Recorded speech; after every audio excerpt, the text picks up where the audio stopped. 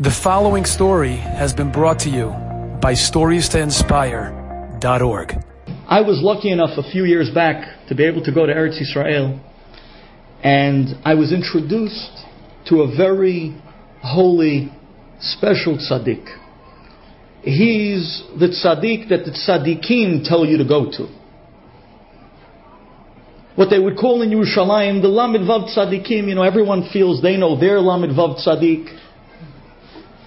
And I heard from a great gadol that go to Avadia 4. There's a great tzaddik there. He's from the Lamed Vav tzaddikim. His name is Rabbi Rabinovich. Go to him. And I went to him. And what can I tell you? You sit in front of an Ish Elokim. It's an experience that's very difficult to forget. One time, I was there in Ovadia 4 when I was in Eretz Yisrael. I make sure that anytime I'm in Israel, I definitely stop there. And I'm sitting in front of Rabbi Rabinovich. You have to see this apartment. The apartment is a speech in itself. The apartment. It's unbelievable. You walk in. Refrigerator? Sure. I'm talking an icebox. An icebox. A table and chairs. B'ain hara, quite a few children. There are mattresses sporadically all over the house.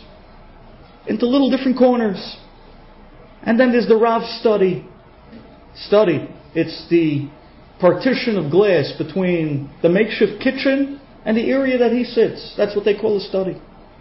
And I walked into the Rav and I sat there by the meager table and chair and Sfarim. He had Sfarim. Wow. But that's it. No furniture. No nothing. Moldings? I sat there by the table with him. And this one time I was talking to him. I was pouring my heart out to him. I asked him for his berachot. And then he says to me,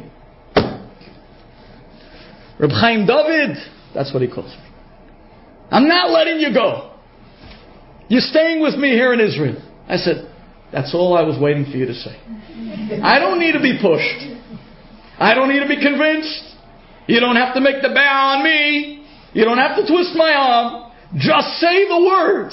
And I'm here. I learned 8 years in Israel. To me, that's home away from home.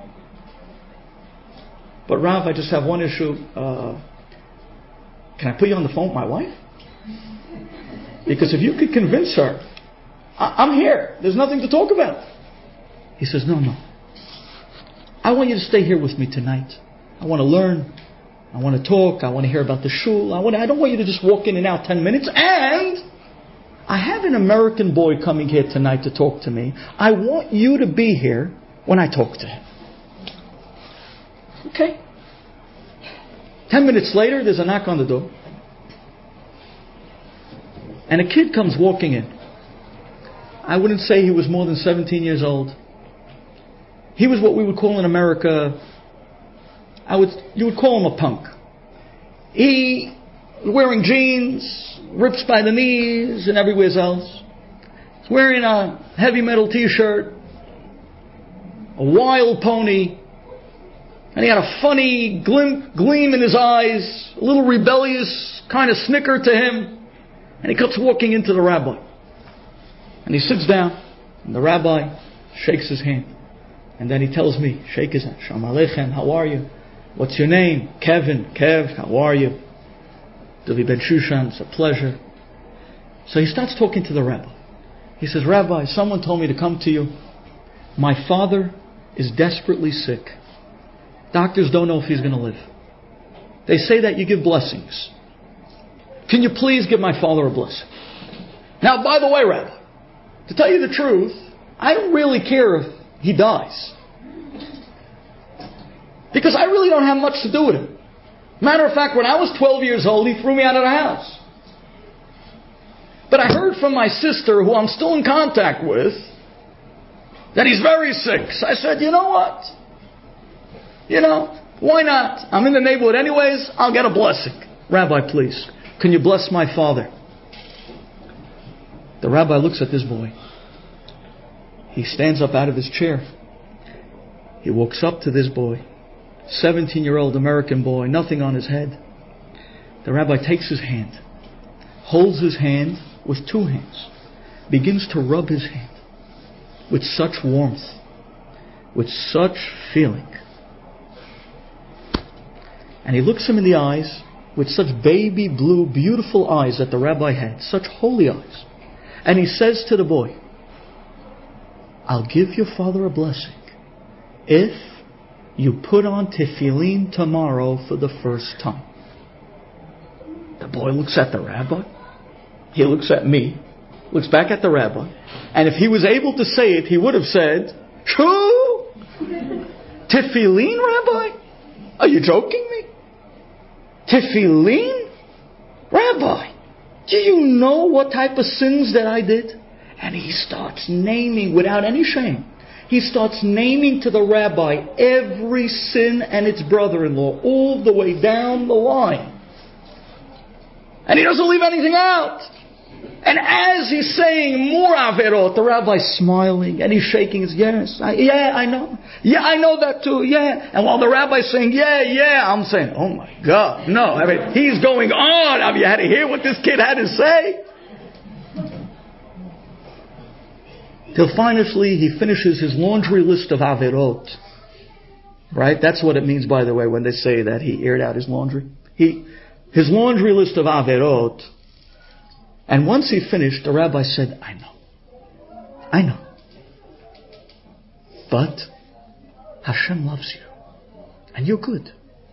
And you're made of such good. And you could be something great in Am Yisrael. You, my friend. In broken English, the rabbi told him, you're a prince. By the way, that's where I got it from. This story. You're a prince. You're royalty. You're going to be great. Your averot. Listen, I also have a Yetzer Hara, the rabbi told him. I also ran into all different types of tests in my life. That's what we're here for. But you're a great kid. Hashem loves you. And I love you. If you put on tefillin tomorrow, I'll give you a blessing. Your father will be great. Fine. The kid started crying. He held the rabbi's hand and wouldn't let go now. And he blurted out, he said, nobody ever said that to me. Nobody.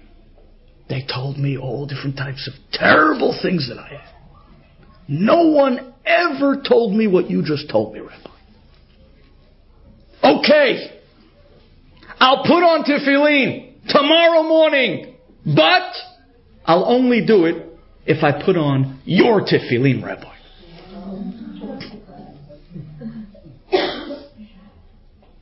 Tough negotiator, this kid. The rabbi said, deal, you got it. Tomorrow, you come to the shul down the block. They start at 7 o'clock. I'll be there with my tefillin. You'll put it on for the first. And he agreed. And the boy wiped his tears away, and he walked out. I sat there in that chair, dumbfounded. I tell you the truth. My jaw was literally on the floor, and it took me minutes to recover. And the rabbi looked at me and he said to me, I wanted you to see that. Now you can go home. I had to come back the next day. I had to see what's going to happen here. I said to myself, one day I'm going to tell this over. You know, it's very hard to come with good material these days. So I woke up early the next morning and I came to the rabbi's shul at 7 o'clock. And I said to myself, there's no way that this kid is coming. I know the way these kids work. At the moment, yes, they grow wings and they fly. But the next day, they sleep on it. Hey, this is what I do for a living. This is the kids I work with. The next morning they wake up, what, am I crazy? I'm not going. He's not coming. He's a no-show, guaranteed. I'll put money on it. I walk in. Lo and behold, there he is. Sitting in the back row, holding a tehillim in hand, saying tehillim for his father, with his hair now, I saw a little bit teshuvah because now it was wrapped up to the back with a little kippah, and now the t-shirt had no pictures on. He was sitting in shul, he was reading tehillim. I walked up, I gave him a tap on the back. Kev, how are you? Hey, how you doing? All right. So you ready for your big day, tefillin? Yeah, I'm just ready for the rabbi to come. And sure enough, at that moment, the Rabbi Rabinovich, comes walking into the shul. And under his arm is a tefillin bag, his. And under his other arm is a box of cookies and cake. And I looked and I said, oh my gosh, I can't believe it. Wow. And it's at that moment that the rabbi walked up to Kevin. He gave him a full hug. He said, Kevin, you ready to be Mekayem the mitzvah of tefillin? Kevin said, yes. And he took out his tefillin. And he put it on. And it seemed like the whole shul was in on this, because everyone walked over to the table just to answer the beracha for Kevin, like a bar mitzvah boy. Literally, they all walked up to the table and they're listening. And Kevin put on, and he said the beracha, and he said it with feeling, and he put it on. He put on the shadroch, and he started to pray. And right after tefillah was over, the rabbi opened up the box and he started taking out the cakes and the cookies and the l'chaims, and all the whole shul, all the Yerushalmi men come walking over, and they're walking up to Kevin, Mazal Tov, Mazal Tov. Then it hit me. What a brilliant gadol, this Rabbi Rabinovich. He realized when the boy said that he was thrown out at 12 years old, he never had a father that put tefillin on him. He never had a father that came to shul with a box of cookies and cake that first great morning and made a l'chaim with the whole shul like Minhag Am Yisrael on the first day that a boy puts on tefillin. This boy never had it. Rabbi Rabinovich felt that every Jewish boy should have that. Sheyeheh sovel kol echad v'echad. No matter what they look like, no matter where they come from, no matter what their last name is, they're Am Yisrael. They're Kadosh. They're a prince. They're royalty. They belong to us. And we need those shepherds. We need those people that are ready to run after the sheep that run off. To bring them back to the flock. To bring them back to the herd. You had to see the look on this boy's face when he took off those tefillin. When he was making a l'chaim. With all the Yerushalmi men, they were giving him Mazal Tov, Mabruk. He felt like $1 million. That boy picked himself up and went to yeshiva. And today this boy is sitting and learning all day. All day. I heard from my brothers who later on tapped in with this boy all day. Take a look. But what did it take? It took that wonderful, caring, savlanut and love. That's the need and the derech of chinuch for this generation. That's what it took. Tolerance and love. Enjoyed this story? Come again. Bring a friend. StoriesToInspire.org